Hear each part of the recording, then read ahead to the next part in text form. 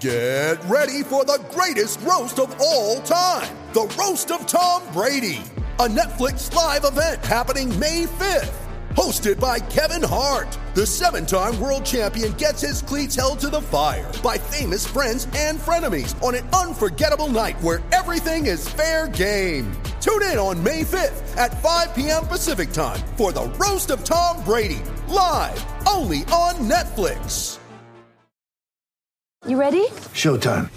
On May 3rd, summer starts with The Fall Guy. Let's do it later. Let's drink a spicy margarita. Make some bad decisions. Yes! Audiences are falling in love with the most entertaining film of the year. Fall Guy. Fall Guy? Fall guy. That's what the poster said. See Ryan Gosling and Emily Blunt in the movie critics say exists to make you happy. Trying to make it out? Nope. Because I don't either. It's not what I'm into right now. What are you into? Talking. Yeah. The Fall Guy. Only in theaters May 3rd. Rated PG-13. When you need mealtime inspiration, it's worth shopping Kroger, where you'll find over 30,000 mouth-watering choices that excite your inner foodie. And no matter what tasty choice you make, you'll enjoy our everyday low prices, plus extra ways to save, like digital coupons worth over $600 each week. You can also save up to $1 off per gallon at the pump with fuel points. More savings and more inspiring flavors make shopping Kroger worth it every time. Kroger, fresh for everyone. Fuel restrictions apply.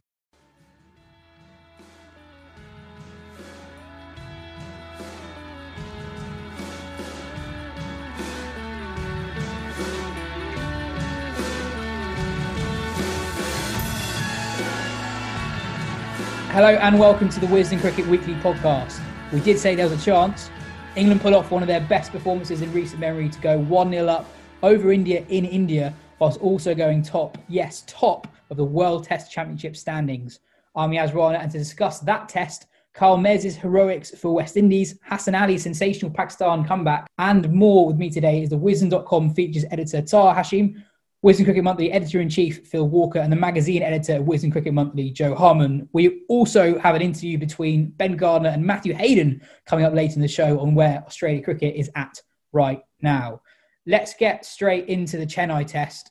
Joe, we've had quite a few questions in about where this win ranks. How encouraging is this England win, given India's recent dominance and given the relative inexperience of quite a lot of this England team? We said there was a chance, but we weren't that confident on this show in the months and weeks leading up to this test. No, I think it couldn't have gone any better. It was polished, smart, tenacious, like a complete performance, really. I think we were comparing it to the England Football World Cup campaigns last week, and we got a bit overexcited. Are they going to go and win it? Well, there was no Rob Green through the legs to open the tournament. This is a perfect performance, really, in lots of ways.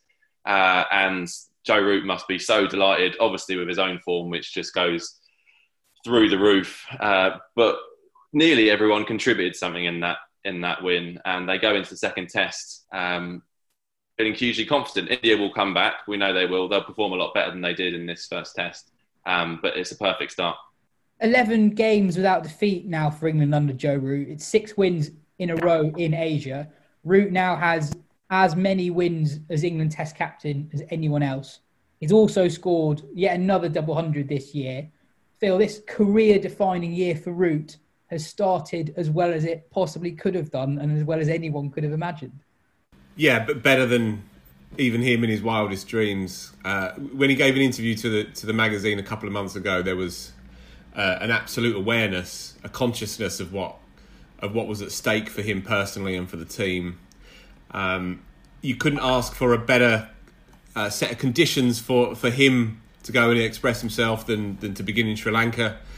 As we know, he is the modern master of playing the turning ball. But to orchestrate what we've just seen over the last few days, and to do it with a new kind of authority, really. To say it bodes well is a massive understatement because some of us have felt this more strongly than others, I think, over the last few months. But he's now in this position where he has a team with 5 or maybe even 6 world-class Test match cricketers. What it's needed over the last couple of years, almost ironically, is Joe Root to be the true Joe Root. Is he England's greatest player, say, of my lifetime? I still think that Gooch and Peterson by a nose may shave it. I think we'll know where Root stands in the pantheon by the end of next winter, when he goes down to Australia, and if he can crack that from a personal perspective, then he's out there on his own. But as a player of the turning ball, and as a man who's now completely in control of his environment and his team, who is by stealth building this astonishing record, really, as a captain. I mean, his win percentage is just second to Brearley's, and his win, as you say, his win tally is now equal to Vaughan's. He will always be Joe Root, the batsman, first, it seems, in our collection, in our consciousness. But I mean, who's to say where he can finish up by this time next year? It really has been an extraordinary few weeks for the bloke. I just want to say, with Root, he just looks the smartest guy in the room. In terms of his batting, we can talk about the double century. But yesterday, that 40 odd that he got off 21, it kind of, that innings almost showed sort of the level that he's operating on compared to everyone else. You know, everyone else was struggling on that pitch. It was slow. It was hard to slog. After Ollie Pope got out, I mean, even Josh Buttler, who's one of the best ball strikers in the world, you know, he was struggling, and Root was on another level. But then when it came to the declaration as well, you know, like they were filming every second of him.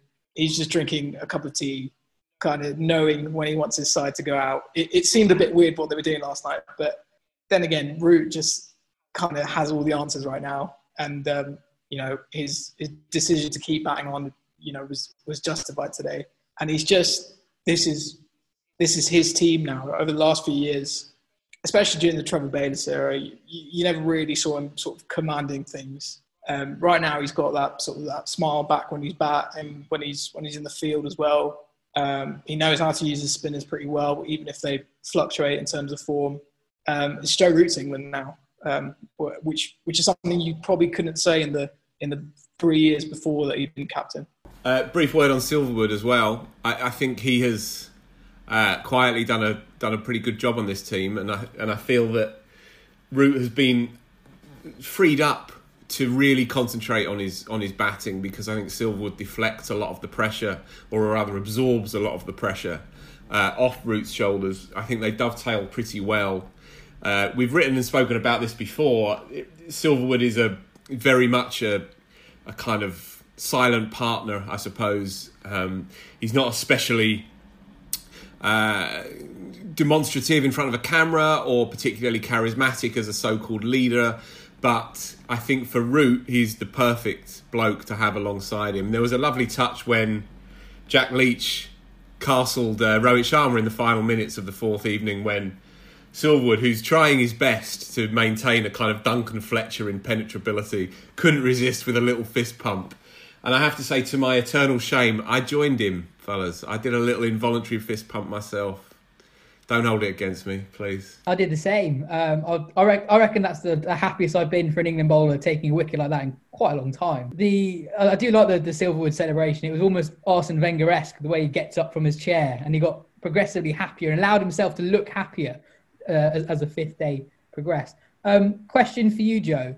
I kind of wonder if England have benefited almost from the gap in their schedule between facing the really, really big challenges in Test cricket. They've had quite a long time where they've made mistakes and lost Test matches in 2019, most notably. But then they had a relatively easy run for 10 Tests. And it's given this new group of players in the Silverwood era a decent number of Test matches to find their way in Test cricket. So they're almost as ready as reasonably inexperienced players can be for a challenge like India. Do you think there's anything in that, or am I talking nonsense? Yeah, I think there's something definitely in that. And I think there's also been big breaks in play in general, which have allowed, Joe Root said this to Phil and Josh Buttler said it to Taha, they've been able to actually work on their game, their red ball game, in a way they wouldn't if the fixtures just kept coming. But I think that's true in terms of the strength of opposition. I think we mentioned it last week, how important having the Sri Lanka series and lead up to this might prove. And I think we absolutely saw that in the first Test. Would Root have scored a double century in his first innings in India? Well, he's a good enough player. He might have done, but his chances were certainly a hell of a lot higher based on what he'd done in Sri Lanka The same for the confidence in Bess and Leach, which we saw even during this first test. It goes up and down, it fluctuates. India's batsmen are going to take them on, but they at least had those wickets in Sri Lanka to fall back on when things started to go wrong for them, as it did for Leach against Pant, as it did for Bess today, which was a little bit concerning. But yeah, I think we've got, even though they haven't played huge amount of test matches, I think these players do feel more of a kind of solid unit than they might do. When you look down the number of test matches played for that India side and for the England side, it feels like there shouldn't be a contest in terms of experience, but this does feel like a proper England unit now. Tar, we've talked a lot going into the series about how important the spinners will be in terms of impacting on England's success, and we've been reasonably cautious in praising them for their performance in Sri Lanka. What were your impressions of Bess and Leach in Chennai? Well, they had two just incredibly contrasting matches. If you look to the first innings where Dom Bess, that's the best he's ever bowled in an England shirt, really, taking those 4 massive wickets, Kohli, Rahane, Pant, Pujara. And Leach didn't bowl badly.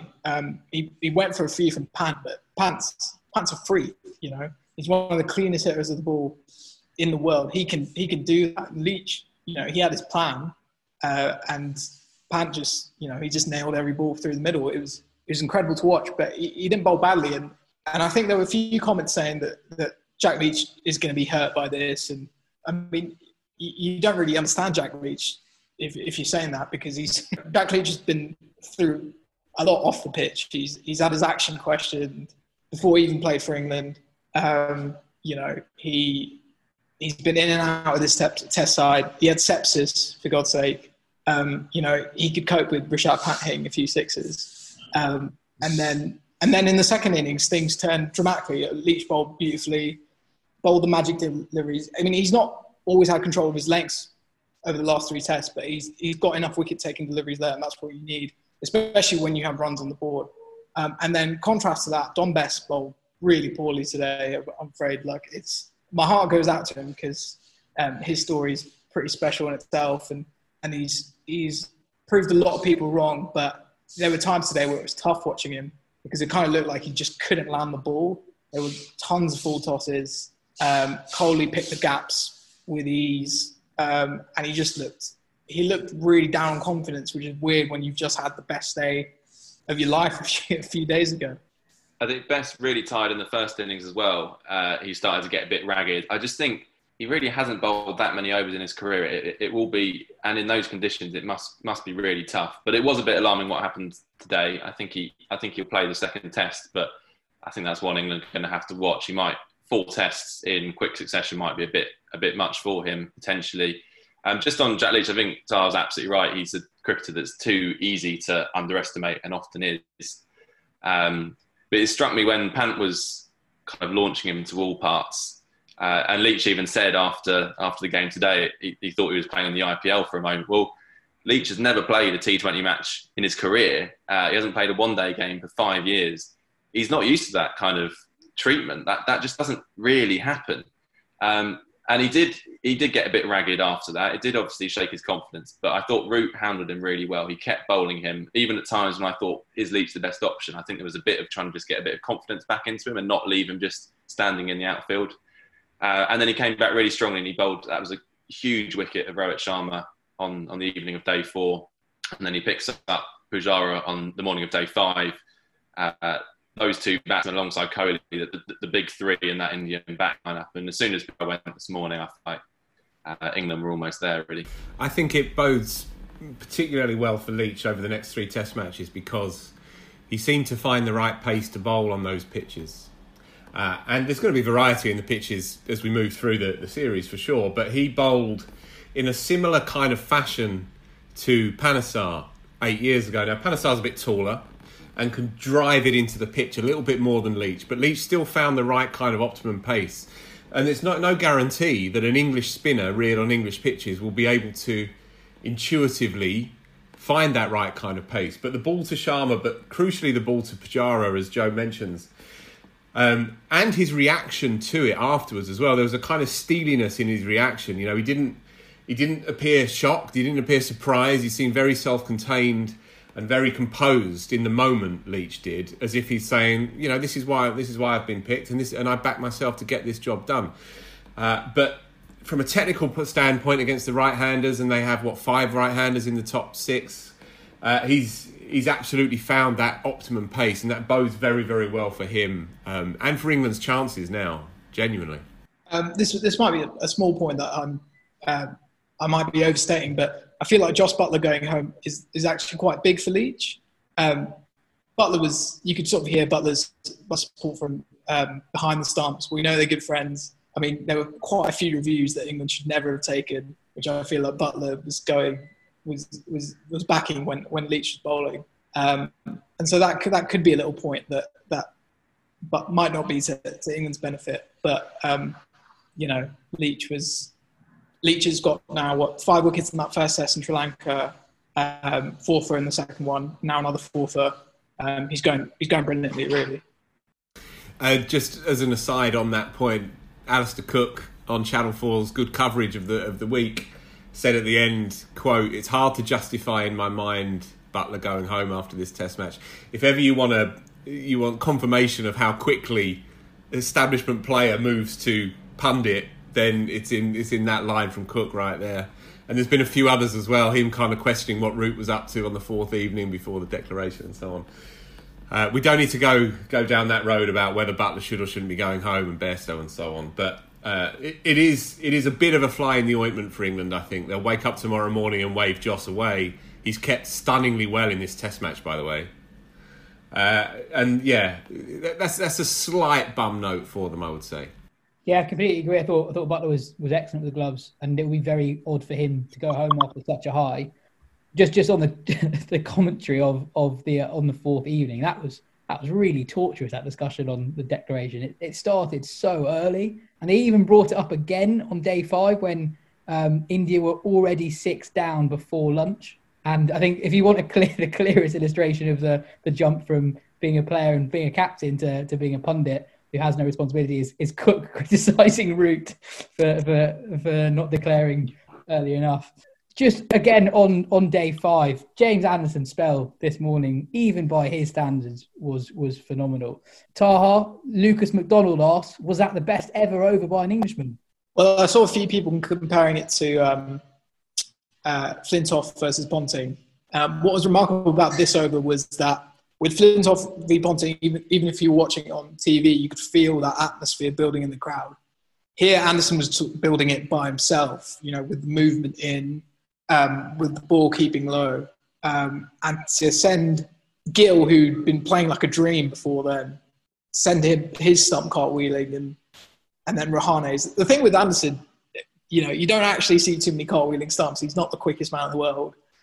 He usually picks off the outside edge. And so to watch that was special in itself. I mean, there's not a lot more to say about James Anderson, really, is there? But in a way, he still kind of surprises, because 12 months ago, if you told someone that James Anderson would be leading England to a test victory in India, you know, a year from now, you just still thought, no, that's, even for him, that's a bit too much. But this is phenomenal, really. I mean, I don't really know what else there is to say about the guy. Well, Joe, I mean, there's a reasonable chance that Anderson won't play a second test due to England's rotation policy, which to a lot of people makes a lot of sense, but it might seem odd Anderson not playing after that. What do you think? I was hoping you weren't going to ask me that one, because I'm not sure there is a correct answer to it. All I would say, it's very hard to watch him bowl like he did today and then give him a breather. I think it has to come down to how his body's feeling, and we just don't know that. But he's making all the right noises. In fact, he'll tell anyone who'll listen that he's feeling great. He's feeling better than he's ever done. He's bowling better than he's ever done. And who can blame him? Whenever we talk about him, we just about how old he is and how it's amazing he's still doing it. It must be quite frustrating in some ways. But yeah, I don't know. I mean, I think Broad could come in and do an almost equally good job. But then I do think you want the variety of Archer's pace there. One thing I would say, we've got the day-night test as the third game. I think you want Anderson absolutely ready for that in the best tip-top condition. So as absurd as it seems, I might rest him as planned for the second one, make sure he's absolutely going all guns blazing when he comes in for the third test. He made it quite clear that he wants to play. Did you hear him afterwards, Anderson? He makes his own run-in, does Jimmy Anderson these days, and to hell with the rotation policy, to hell with the best laid plans of mice and men. He's not having it. He wants to play. I tend to agree with Joe that the clincher is probably that third test match under lights with the orange ball or the pink ball or the yellow and green ball, whatever it's going to be. I think that's probably gonna force Root's hand, and that Broad, who's also no stranger to knocking on the captain's door either, I would imagine. I think they'll probably go with what they planned in the first place. I mean, it's working so well so far. But he's bowled 26 overs or 27 overs in this test match, Anderson, over 5 days, and he's got now a 4-day break. It's a hard one to justify on paper, but I think they will go ahead and do it, and I can understand why. I still fully back England being Broad over Anderson for the next test. I think the 3 tests so far is just vindication for that policy working. And I quite like the idea of you still having Archer or a quicker guy in there. Like Archer showed his value in this test, picking those 2 wickets up in the first innings, getting the ball to sort of explode off the pitch, which you probably wouldn't see Broad or Anderson do. And so I still fully back that policy. And I think Broad's never been better placed to do as well in India as he is now. The way he's bowled in the last few years is he's targeting the stumps, making the batsman play all the time. And if we're going to see that similar sort of bounce, we're playing on the same ground. If you see that similar sort of bounce in the second test at Chennai, where it keeps low and you have that variable bounce, he's going to come into play, obviously, and he's going to do a good job. And I just think it's working. I don't see any reason to try both of them. I think England have got it bang on. Yeah, I think that's fair, entirely fair. A good summary, really. Also, just as on Root as how he's managing his bowlers now. First time, this might be nonsense actually, but first time that I can remember Anderson not taking the new ball in the second innings. Archer and Leach took the new ball together. Now there was an hour's play. Jimmy had his feet up all day, and it takes a bit of balls by the captain to say, well, Jimmy, you're going to come in with the older ball tomorrow when it's going to be hopefully reverse swinging, and we're going to go and try and blow them away with Jofra and try and rip it with Jack. Fair play to Root again, and it just shows that they do have now that variety in this 5-man attack. And although Stokes has been a backseat driver a little bit in that 5-man, he still came in and took the big one with a grubber towards the end of the game. So yeah, Root is managing his artillery pretty well, I think, at the minute. And our heads are all spinning now with optimism going into the next game. Joe, what was your moment of the week? Yeah, it feels a lifetime ago now, but this was the period immediately after lunch on day one, which I think was a defining passage of the game.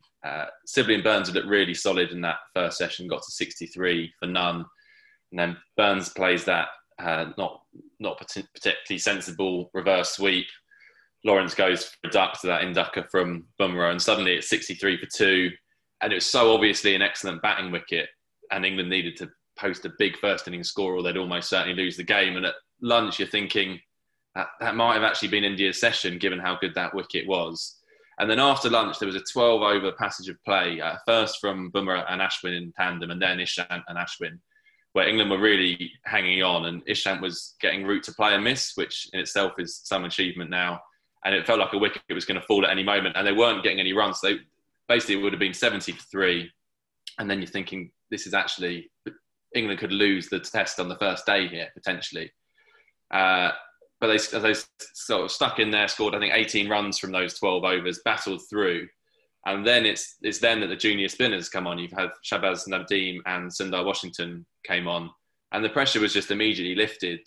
England didn't look back from there. 2-6-5 for 3 at stumps. And then Stokes obviously kind of takes the game away from them the next morning. But I thought that passage of play really summed up the imbalance in the quality of India's attack, and highlighted, as we did last week on the show, just how significant Jadeja's absence is. And on Jadeja as well, I thought I thought India seemed a bit nice. I thought, particularly on that first day. I mean, it was obviously it's a slow wicket, but I don't think, and CricViz might be able to correct me, I don't think there was a single short ball bowled in that first session. And we know Burns has had his problems against the short ball. There was also Kohli was kind of having a chat and a joke, standing at mid-on with Root at the non-strikers end, which is kind of nice to see. But I just thought it didn't seem like the first day of a marquee Test match between two big rivals. And we can't have it both ways. You can't complain when Tim Paine's doing what he does behind the stumps and then say, they're being too friendly. But so it's not really complaining. I was a bit surprised by the way India approached it. And I don't think we'll see that in the second test. I think we'll see a bit more snarl from them and from Kohli in particular, because he was very gracious at the end there, but that defeat will have hurt him, particularly given he was doing fatherly duties when Rahane was pulling off an incredible win in Australia. He comes back, loses his first test match in India for a long time, having lost the first one in Australia before he went home. So there's not pressure on Kohli as such, because no one's going to fire him from the captaincy. But there will be a bit of pressure mounting in his own head that he needs to kind of show his worth as captain. He obviously showed it as a batsman in the second innings. He batted beautifully, ominously so, I thought. But yeah, Kohli's got some things to think about, which isn't usually the case on home soil. Well, I'm going to say it. He is under pressure. Four defeats in 4 as Test captain, right? Isn't that right? 2 defeats in New Zealand? Yeah. So he's overseen 4 Test defeats in his last 4 games. Rahane's turned water into wine in Australia. All right, I'll say it. He has to be. I mean, by any reasonable measure, if he wasn't the king and lord of all he surveys, then legitimate questions would be asked about their best player. Maybe it's time that he lightened the load a little bit on his shoulders, because he does the whole lot everywhere he goes. Yeah, we might want to edit that out if this one goes out to our worldwide audience. But if take out the personality, and you would think that he would be thinking, okay, well, unless I turn this series around, unless we win 3-1 or 2-1, then maybe expecting a knock on the door. Yeah, I think that it's fair to say that he will be under pressure and feeling pressure, but I don't think his job is under any serious pressure, really.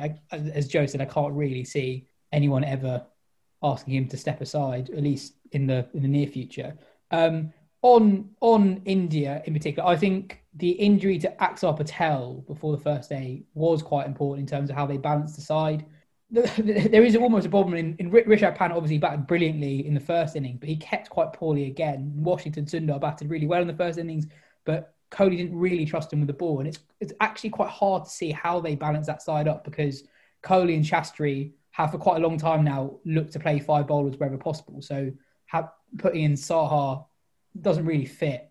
They surely won't drop Pant after his last 3 test matches as well. So I think the Axar Patel injury did affect them a little bit, and they didn't have a 5th bowling option really that they really trusted. We've got a question in from Vivek Hadarajan, who asks, is there any chance that India can turn this around? I have a very smug father-in-law and brother-in-law. Lockdown is about to end. I don't think I can cope with this passive-aggressive smugness face-to-face. Miracles do happen, but for 2 series in a row, now that would be something. What positives do you think India can take from this test match, and how likely do you think it is that they'll bounce back in style in the second? They're obviously going to bounce back. They're going to win a percentage of the next 3 test matches, and they might win 100% of the next 3 test matches. If they win the toss on Saturday morning, then put your house on Shubman Gill making his maiden test 100 to begin with. I mean, he's made 350s, I think, so far in 3 or 4 tests. And, I mean, what a freak talent. So if they win the toss and bat first, as of course they will on Saturday morning, then suddenly you can forget what's happened in the last few days. And then it's on again, and then it starts again. It's going to be a gruelling few weeks for England, but what they've done is give themselves a chance, nothing more, nothing less than that. India will come back, and it's set up beautifully. It's just set up so well now. And they'll be hurting and they'll be stung. And you saw Shastri afterwards. Shastri was hurting as well. This doesn't happen to them. there we wonder if it's going to happen again. Just quickly, Phil, can you explain why the toss is so important in India? Taha mentioned Joe Root's 40 in the third innings, which I think was absolutely key to showing you just how difficult it was, because he batted probably more fluently than any man alive could have batted on that track, and was still undone by a shooter that landed in the crater just short of a length. And it was ruthlessly exploited by Anderson on day 5, and Stokes as well against Kohli. The reality is that you get unplayable deliveries in India from about the end of day 3, start of day 4, and when it goes fast. You have to get your runs on first innings. That's why England were unrepentant at the end of day 2. So we'll bat on. We're batting into day 3. When do you hear Test matches today with teams batting into day 3? Well, you do when you're in India for obvious reasons. I would not start stressing out if I was an Indian fan. Just a reminder about their record. The last time they lost a series at home was 9 years ago. The last time they lost a test was before today. Was 4 years ago when they went 1-0 down to Australia and they bounced back and won the series 2-1.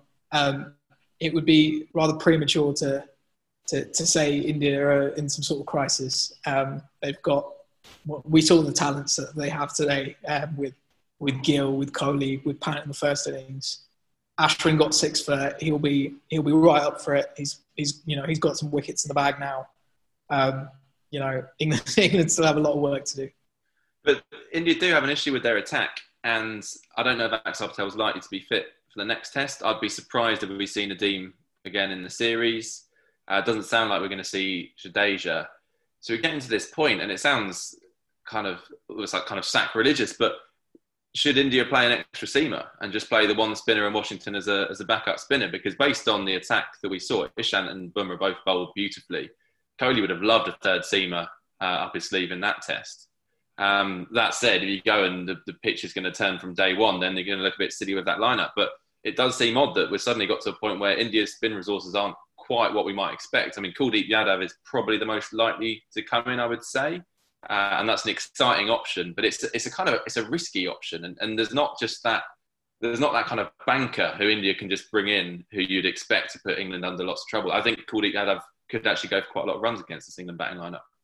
Yeah, I think this is relevant. Go back to the broad Anderson rotation discussion. I really like the idea. I'm with Tar. I really like the idea of England fielding a fully fit, 100% ready to go Broad and Anderson each test. I wonder how pivotal it will be come the end of the series that Jasprit Bumrah bowled as many overs as he did in the first innings. I think it's the most overs Bumrah has ever bowled in a test match innings. He had not played a first-class game in India in 4 years before this test match. I don't care how good you are.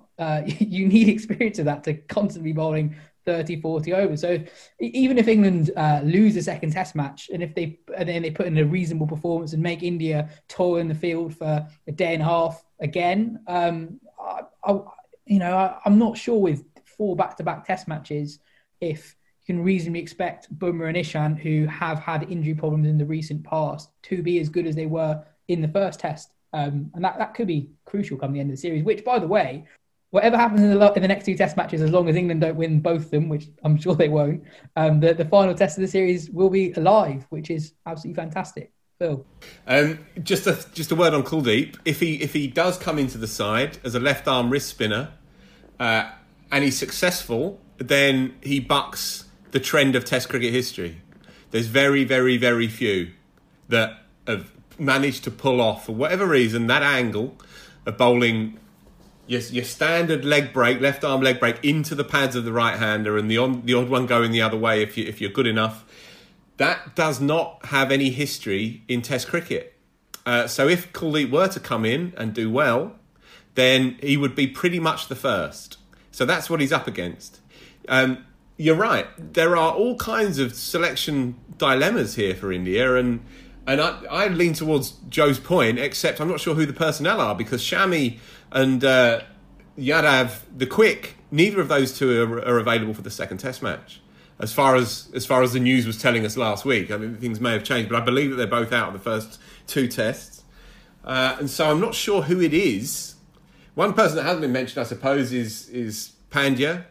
Now, I know Kohli doesn't massively fancy him as a third or fourth option seamer, but you never know. I mean, push may have to come to shove here, and they might have to get creative. If he doesn't fancy Sundar as a second or third choice spinner, then possibly he might need to come in and get Pandya to do a kind of workhorse type job, just to hold down an end, bowl 7-2 offside field and so on. And obviously, he's a potentially top ranked, top 6 batsman in Test cricket.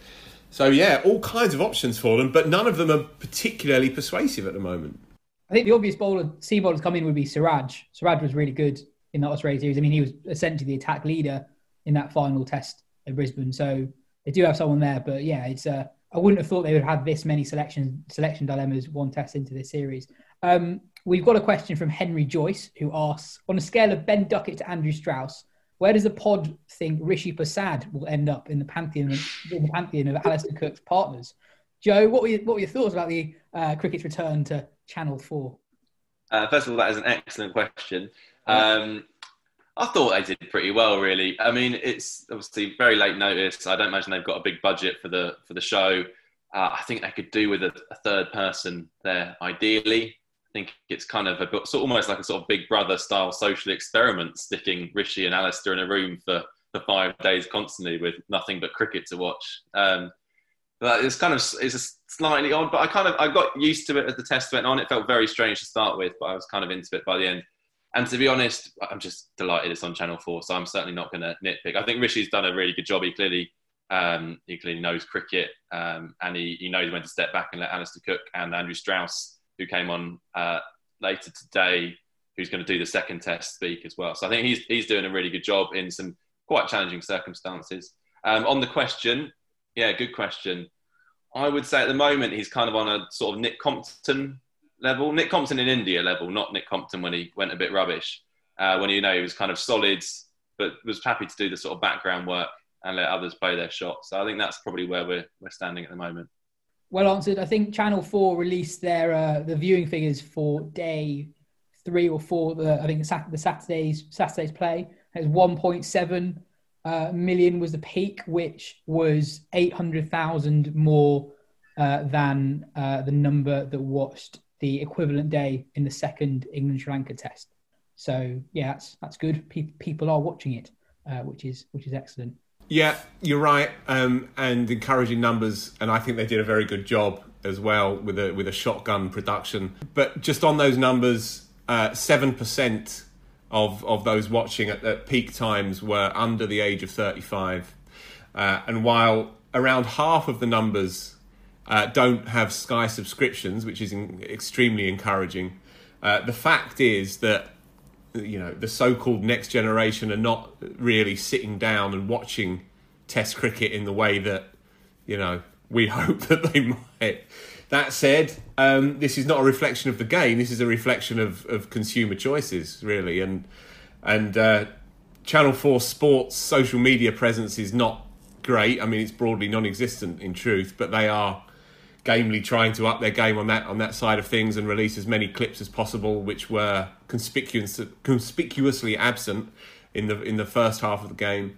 I think you will see an uptick in those kinds of short little clips and so on for the second test, and hopefully they can feed as kind of gateway drugs, if you like, into sitting down and really studying the beauty of this form of the game. Very encouraging, but we've got to look closely at those numbers and see where the discrepancies lie as well, I would say. Yeah, I just want to say as well, I think the third test, the day-night game, 9 o'clock starts in the UK, that feels like a more of an opportunity, especially if, we know the series will be live at that point, could be delicately poised, have a bit of momentum behind it. I think those times are going to be much more appealing to a casual cricket audience. So hopefully those numbers will climb as the series goes on. Before we move on to the rest of the show, as I mentioned in the intro, Ben had a discussion with Matthew Hayden last night about where Australia are after their defeat to India, and a bit about his great old batting partner, Justin Langer. Good morning, Matthew. How are you doing? Yeah, thanks, Ben. Good. I'm probably better than you at the opposite end of the day. Yeah, and the opposite end of the temperature spectrum as well, I imagine. Yeah. It's about -1 here in London. Just opposites. full stop. But here we are. Yeah. So I'd originally hoped to chat a bit to you about sort of Australia's squad to tour South Africa and how they might get on there. But now that tour has been cancelled, and all of a sudden they've kind of got one or two matches really between now and the Ashes, maybe a World Test Championship final and maybe a one-off game against Afghanistan. It feels weird kind of talking about it from an English perspective, given how much Test cricket we've got between now and then.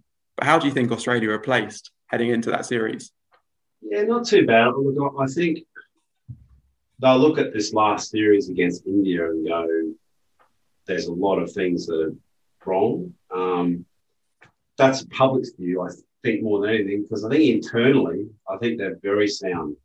When you look at their fast bowling attack, it's premium. Look at the options they've got with the ball off-pace bowling. They've still got plenty of options in Green and, of course, Lyon as well. And even someone like Mitchell Swepson, who didn't feature in the play. So a leg spinner also could come into consideration, 1 year down the track, or less than that now for the Ashes. So definitely got bowling covered. One of the things that they will be concerned about is their top three, how they're all placed, what sort of combinations and permutations, will go into forming really the backbone of the batting lineup. The middle order, I think, is pretty well sorted. There's some conjecture around, who can bat six. But the reality of it is it's pretty solid. They've got no leadership issues, I don't feel. Payne will continue on for the Ashes. A lot tends to change in the cycle of Test match cricket around the Ashes for us. There's all sorts of, it's a bit like World Cups and the one-day squads. There tends to be a real build-up for that.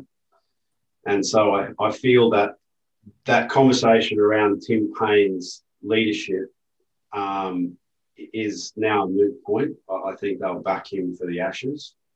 And that'll set the rest of the batting order up in place as well. Their biggest issues really are just going to be how hungry they are, how they can... Australia hates to lose.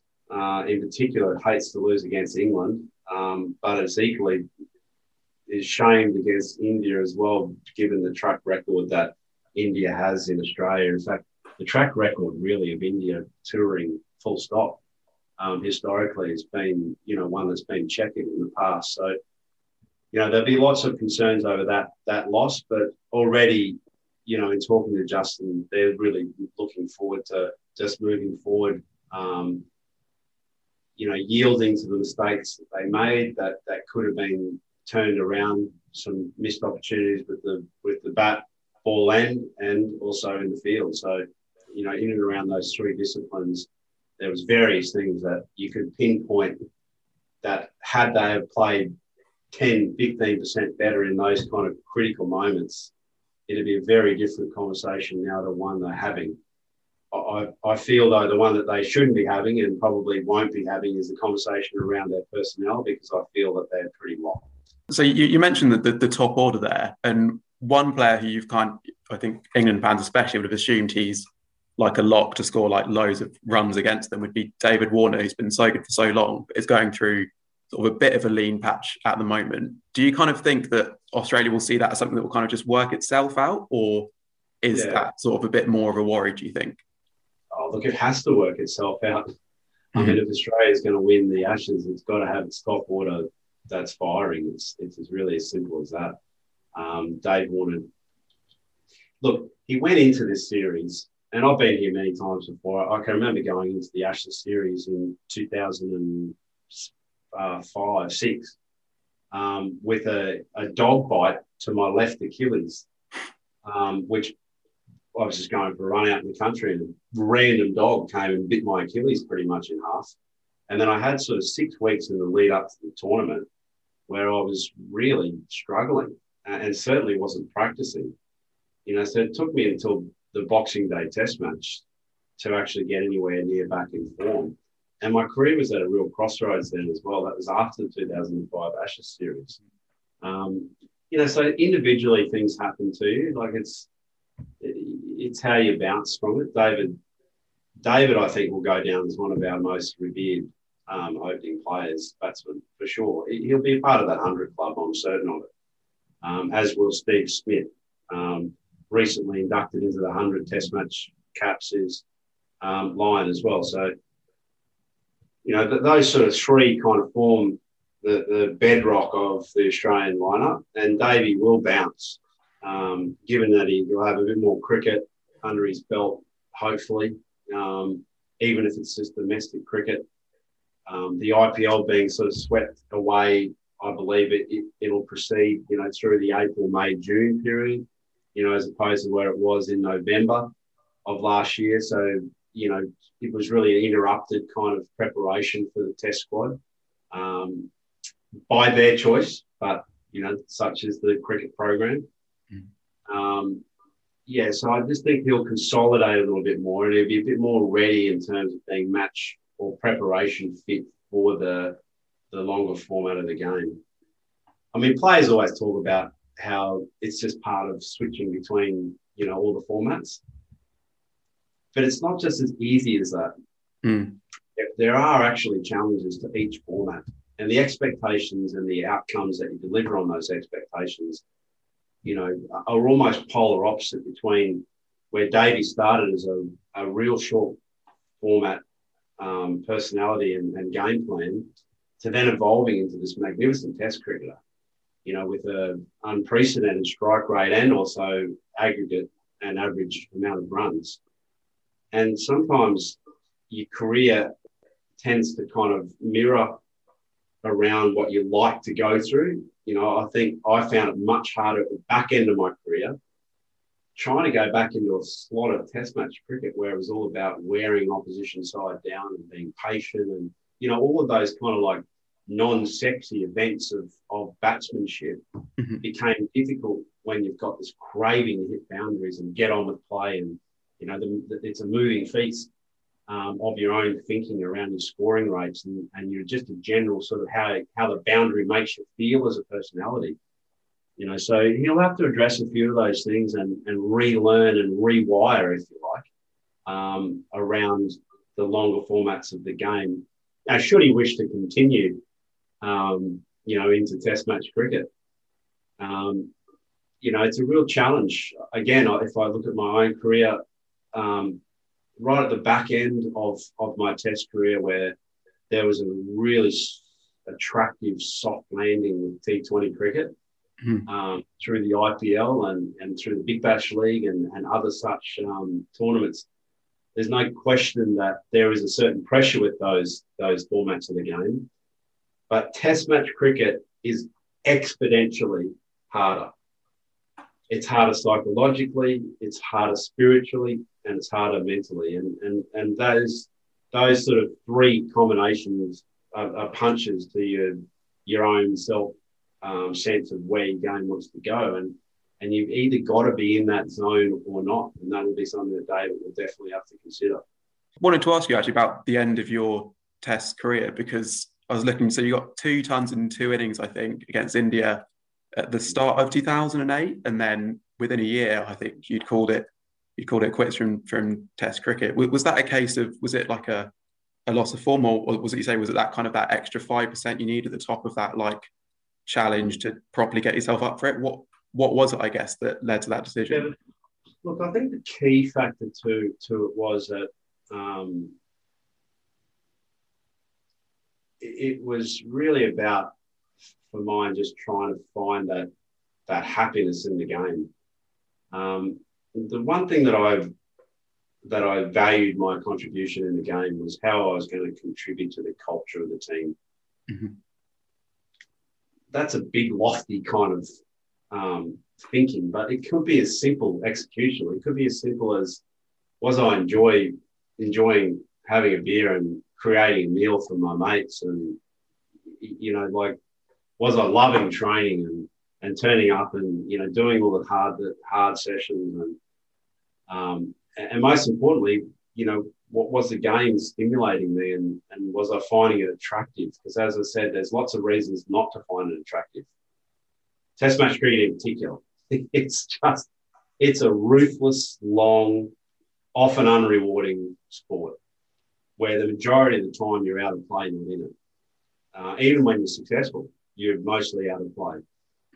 So all of those things were kind of like wearing me down. I did not like the way that our culture was going. It was very driven around this sort of sentiment of voices around high performance that were telling you what you could and couldn't do. I think very unprecedented, that voice, unfounded, a lot of those voices as well around your match play and your training and your workload. And it was like white noise. And most importantly, I think, to that is that it eroded this great sense of spirit of your mates and friendship in the games and your just ability to be able to live whilst playing cricket. It seemed like it was the other way around. It's like, oh no, you got to play cricket and it's your whole life. And oh, by the way, you can park other things. Well, in my view, cricket almost got in the way of a good tour. With respect to the game as well. Like when I came to England, I loved hanging out with Lammy and, people that I've met, along the way and along the journey of my non-professional days. I'd go up to Greenmount and hang out, with my old teammates in the club, say good day to Gary and Phil Neville, just live, like England is there to be sitting down and having a beautiful pint of whatever your bitter is available and enjoying both. You can have both. And so I felt like the balance between high performance was going like that, as opposed to just living and it being sort of somewhere in the middle where, yeah, you're fit. Yeah, you're mentally, really engaged in the sport, but also you're just having fun. I mean, you ask any of the sort of modern day cricketers if they've got a good story and they go, oh yeah, we had a great ice bath and that was cool. We had Diet Coke. I mean, to me, when you look at, one of our recent inductees into the Hall of Fame over here, Merv Hughes, I mean, no one will ever forget his colour and character. No one will ever, forget some of the great characters and flamboyant people of cricket that England's produced over the year, whether it be Geoffrey Boycott down to Beefy Botham or other, numerous, pretty much any of that era actually had great stories to tell, and they lived and played good cricket as well. And as I mentioned before, with Test cricket, it can't be all consuming. I really feel very sorry for these guys at the moment living inside not just a bubble, it's like a triple bubble. There's the absolute bubble of the nucleus of the team, and there's a broader team, and there's the broadcast team that brings us all the beautiful pictures, and they're all kind of got their various protocols, and it's kind of just not fun. Yeah. Is that something that you feel, I'm aware that I'm part of the media as I'm saying this, but that the media kind of contribute to? Me too, I'm a part of that as well. I get it. But from the point of view of if Mitchell Starc and Pat Cummins went out and had like 10 pints tomorrow night and were like laid out on a pavement somewhere, that would be sort of back pages of the newspaper, or even when you're on the field and you've got these stunt mics turned up. Is that something that you think stops players from enjoying the game in the same way that you were able to, do you think? Yeah, look, I guess I was really privileged, Ben, to play across three pretty unique and distinctive eras: the non-professional, professional, or semi-professional, fully professional. And also in that sort of, to qualify that, in that fully professional time, it still had a lot of the old ways of the semi-professional. I think that was the most enjoyable era. An era that for mine focused on cricket, but also focused on a lot of the cultural elements of the game, which incorporated the spirit of the cricket a lot more as well. A document that seems to get sort of pushed aside, rarely actually addressed, but the rules of the game seem to be taking a lot more significance, especially in and around DRS. Again, it's sort of, it's a really noisy conversation, because the more you sort of look at it, it's like a legal agreement. The more you look into it, the more grey there is. And the only people that win are lawyers. So my question to the game is always, well, who's winning out of creating a very sterile environment? Is it inspiring, our next generation of cricketers to want to be cricketers and choose that over other fantastic sports. Is our game and has our game got an appeal to it that lends itself to the old ways of the game as well and the traditions of the game, rather than just, the stereotypical kind of safe containment of character that we see. You ask a question of Joe Root or whoever, and it's just like I know that he's not trying to be dull or irritating at all. But he just knows that anything that he says that's a little bit about him will get eventually regurgitated and punched back at him. And I think that is sad, yeah, because I want to hear what Joe Root's got to say. I want to hear what's in here, not just what's in here and what's in the corporates that's running the game in the backdrops, who, by the way, have rarely played the game and certainly understand or have that sense of feeling around the spirit of the game. I'll give you a really good example of this. At the back end of the Test match in Brisbane, Ajinkya Rahane presented a signed shirt of the Indian camp to Nathan Lyon to recognise his 100th Test match. Now, I reckon that is an extraordinary moment of sporting history where that's what cricket's all about. Or, for example, Freddie Flintoff going down after, the win at Edgbaston and the elation of that moment for England and what that would have meant, and taking time to consolidate Brett Lee will be something that's burnt into my brain around what's important in sport. Because the wins and the losses, they'll come and go, and the hundreds will be seeked and sought after, and they'll be had. But the game will still retain, or should retain, this great sense of purpose and fun, where you can live. And you can't live if you're just sitting in a bubble. And that's why I feel, at the moment, why it's necessary but really difficult for the players. Yeah, and so just to finish in Australia, you mentioned Justin Langer earlier, and in terms of like the team culture and stuff, there's been kind of a few sort of murmurings in the press about how some players feel about him. I guess the first part of the question would be, how do you kind of from the outside see the current Australia team culture? And then how will Justin, obviously having opened with him for so long, how will he react to these? Will he just kind of brush them off and not really be bothered by them? Or will it be something that he realises sort of a bit of something that needs to take notice of? Yeah, no, there's nothing ever gets brushed off in JL's head for a start. He will take all comments, deeply in hand and try and work out a way, as he's done through his whole career, to just get better at what he does. He would say that he is a young coach. He would also say, though, that I am true to who I am. That's something that JL's always been so solid about. He hasn't changed one bit since I met him in his very bad T-shirt and shorts back in 91. He's just remained that person. And when I look, and now after I know him, as I do, I now look into his brothers and his sister and his dad and his mum that passed away a few years ago, but they are all just such solid individuals and people. And his own family as well, his wife Sue and his daughters, they're just all really nice people. So, for mine, he's got this great reservoir of just fantastic support base, along with mates that love him dearly. And culturally, he and Ricky Ponting are two individuals that love the baggy green more than anyone that I've ever played with. So there's this really deep sense of respect and it's routed in the values and the purpose behind the baggy green club, something that has changed and shifted away from the era that we've just come from, and the Lehman and Smith era of leadership, which unfortunately took Australian cricket into the depths of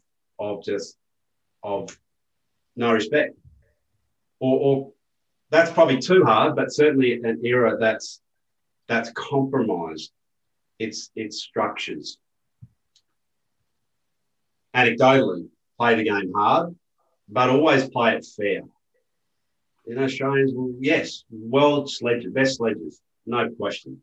But the reality is the line was always there not to be crossed, and rarely was it crossed.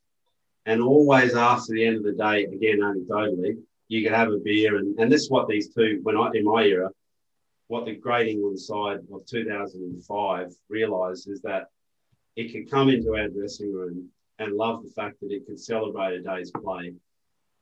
Something which was, for the majority of my career wasn't available to us. England versus Australia.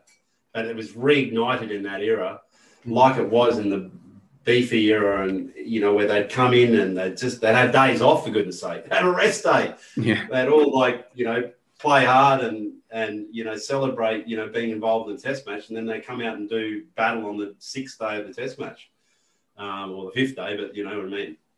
So yeah, I think that JL will take it very deep into that space, and will make sure that those sort of values and principles boxes are ticked off first as a primary source of how he covets the baggy green, and how the culture protects and nurtures, the next generation of cricketers.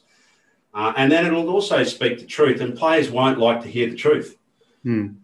As no one likes to hear when you've made some mistakes. And it was very clear that mistakes were made. So he'll balance that out, though, JL. He's not a black and white individual. He's a very colourful individual that's got a great depth of understanding, coming from a deep sense of self-worth and purpose. And, I just can't speak highly enough for his contribution already since turning it around 2 years ago from South Africa to this now delayed tour of South Africa and into the future of the Ashes. Yeah, okay. And finally, let's talk about Haydos 380, which is the Power Pack cricket game, launches in 80 days' time, I think. So tell me about that game, what people can expect and how they can find out more. Yeah, we spoke a lot about innovation during this interview, and, for mine, cricket has stayed in a very safe space. So what better way to bring out some of that innovation in gameplay? One of the things that I love to do is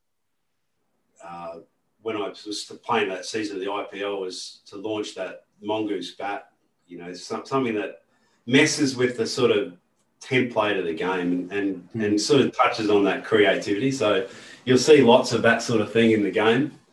Match plays, verse-offs, innovation in apparel, innovation in tone and in voice as well, and commentary. The game's got to have a lot of fun, mate. That's, if you've got anything out of this watching this interview, my personality is to have fun and live what you're doing. And this game will definitely be a part of that. Yeah, I was looking at, as you've had video games in their name, and I think it's you and Lara, Don Bradman and Graham Gooch. So it's a pretty good club to be in.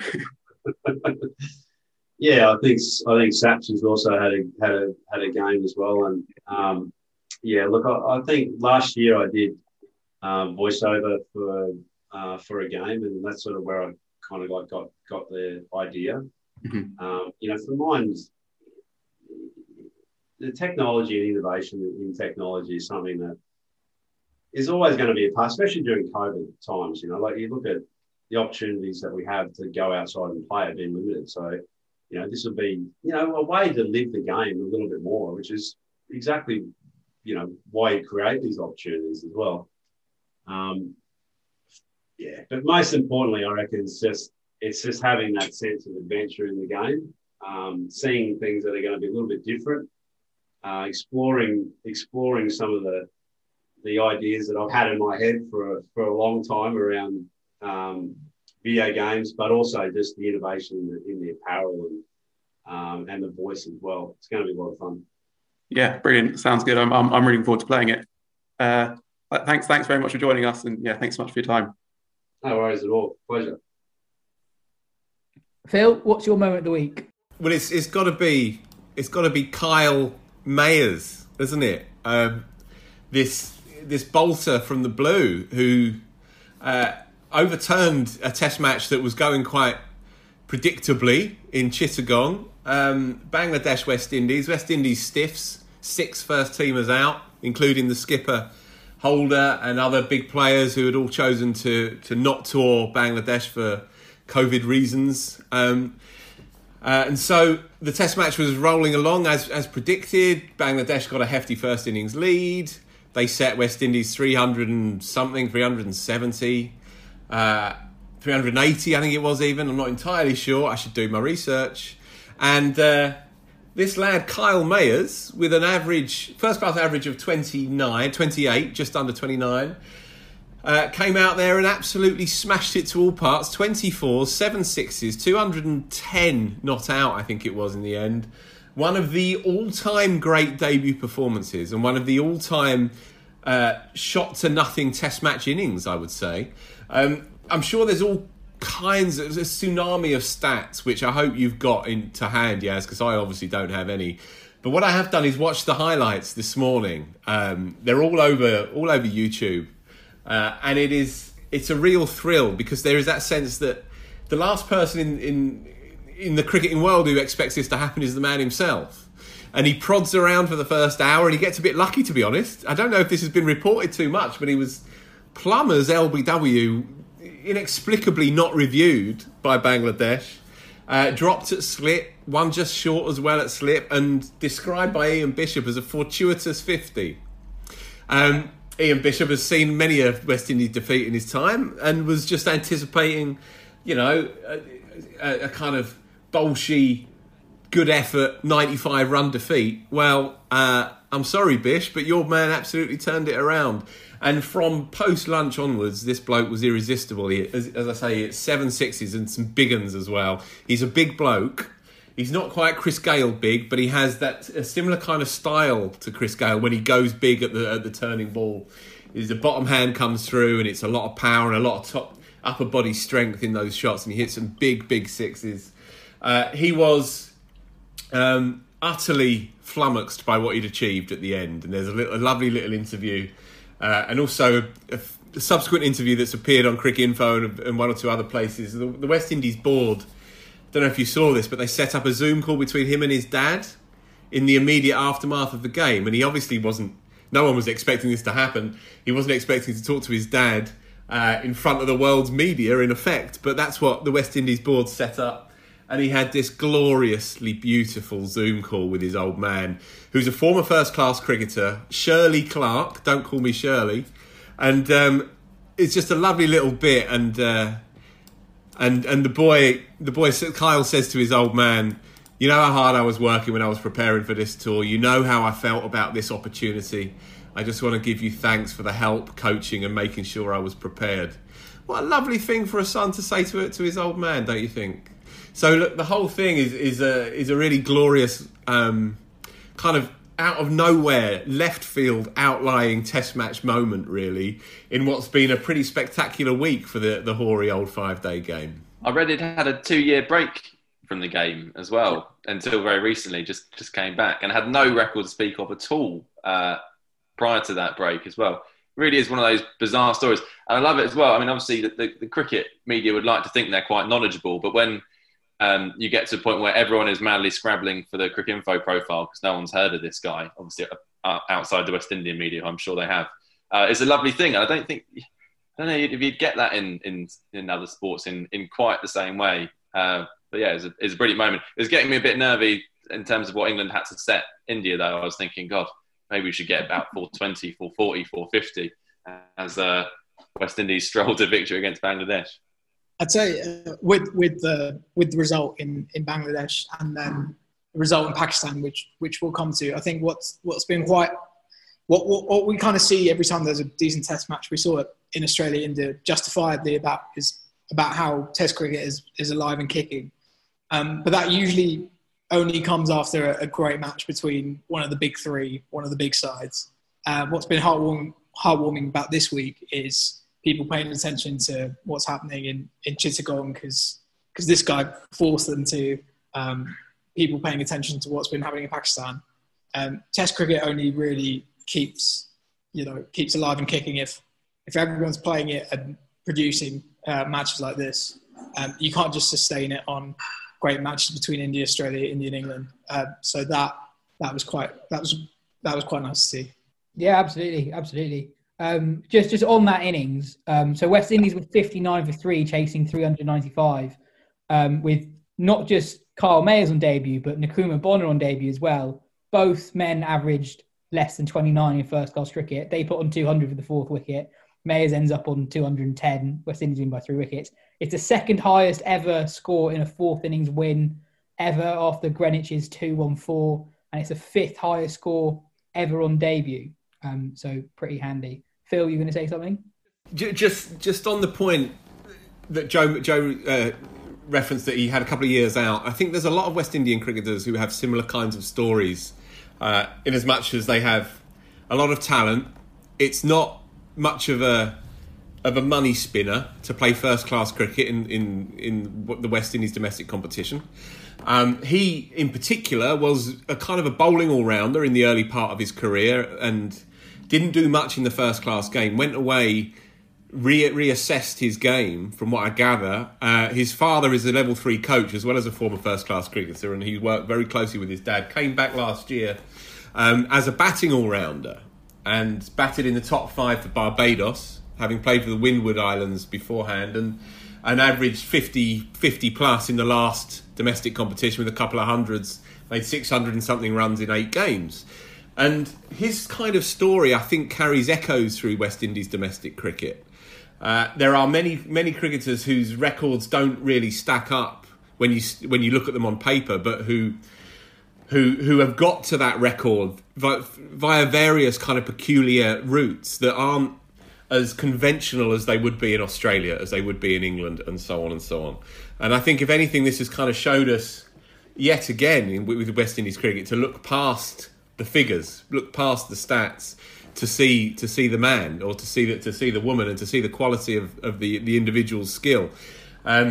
It's been a great week for West Indies cricket, and Jofra has been recognising this and saying, the depth of talent in Barbados is staggering. I read a news story when he was talking that up halfway through his own Test match himself. And I spoke also to Jason Holder a few days ago by chance, and he was saying similar things as well. He said that again, the talent is never in question in the West Indies, and you see the kind of commitment that this lad has put into his game. He's 28 years old now, and that notion that certain West Indies cricketers here for a good time, not a long time, and if they don't make that much money, then they might fall out of the game. Well, this is another example. Same with Bonner as well, who's also 28, 29. No, in fact, no, he's older than that. Sorry, he's 31, 32. They've stuck at it and got their rewards with a famous Test match win in Bangladesh's backyard, where no one goes and wins really. West Indies got stuffed last time out there 2-0. So it is another rousing story for the game. Yeah, Mehdi Hassan scored 100 and took 8 wickets in the Test. So lost. For him to end up on the losing side is quite impressive. Taha, what's your moment of the week? My moment of the week was Hassan Ali taking 10 wickets to help Pakistan wrap up their series with South Africa 2-0. This was happening in conjunction with the England-India Test. It was quite it was a pretty good first Test, and this one was probably pipped it, actually. Pakistan batted first, made 272. Fahim Ashraf in at 7 made an unbeaten 78. It looks like Pakistan have got a pretty solid all-rounder there at number 7. Played well in New Zealand, and now he's doing it at home as well. South Africa made 201. Hassan Ali picked up 5. Then Pakistan were struggling a bit in their second innings. They were sort of 76 for 5 at one stage. But Mohammad Rizwan, who is his stock's going up every day now. He hit his first Test century, rescued them, set South Africa 370, which looks way too much. But then again, a lot of crazy stuff's happening this week. So Aiden Markram reels off a ton. Van der Dissen gets to 48. Bavuma hits half century.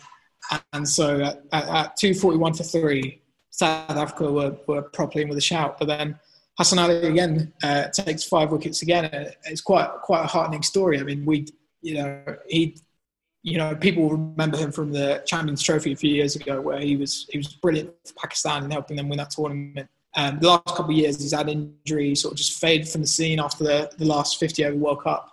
It's a common thing for Pakistani quicks to be the headliners one day and then disappear from the scene the next. So it's always impressive when they come back and do well. And he's done that this time. And for him and Shaheen Afridi to share 9 wickets on day 5 in a test in Pakistan is an impressive feat.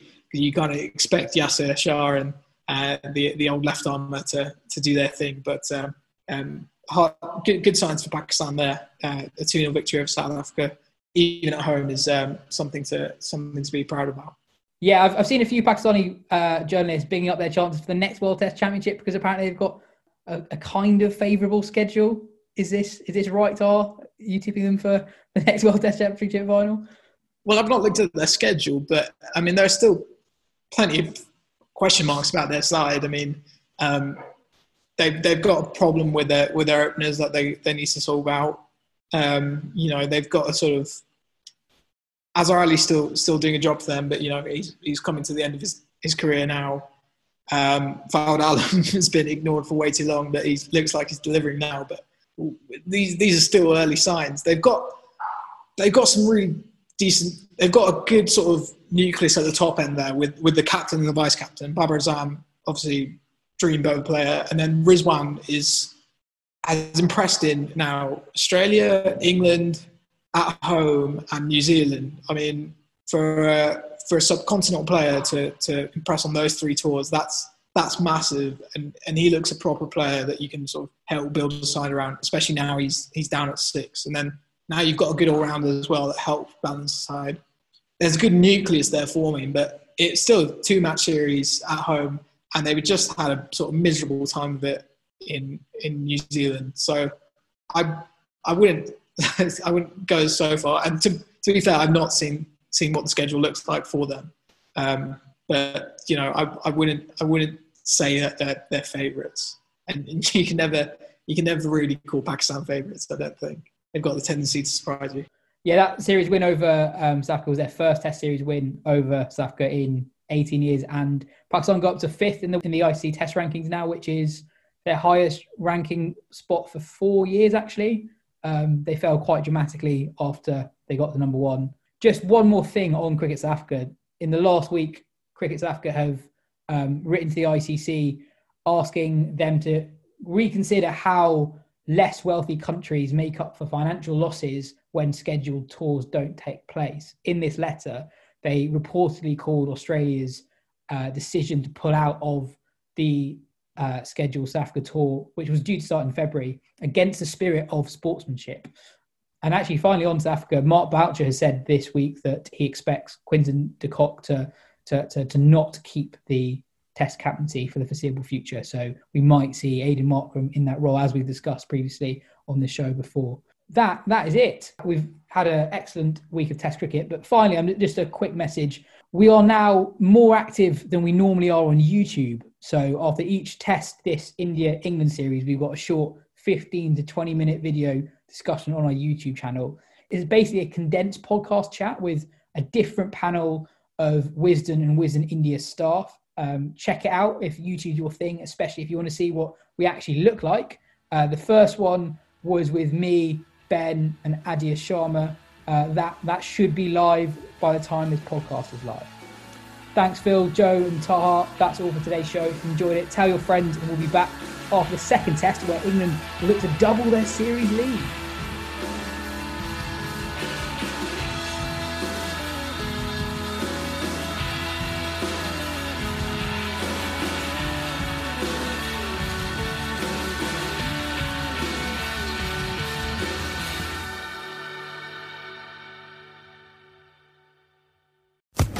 Social Podcast Network.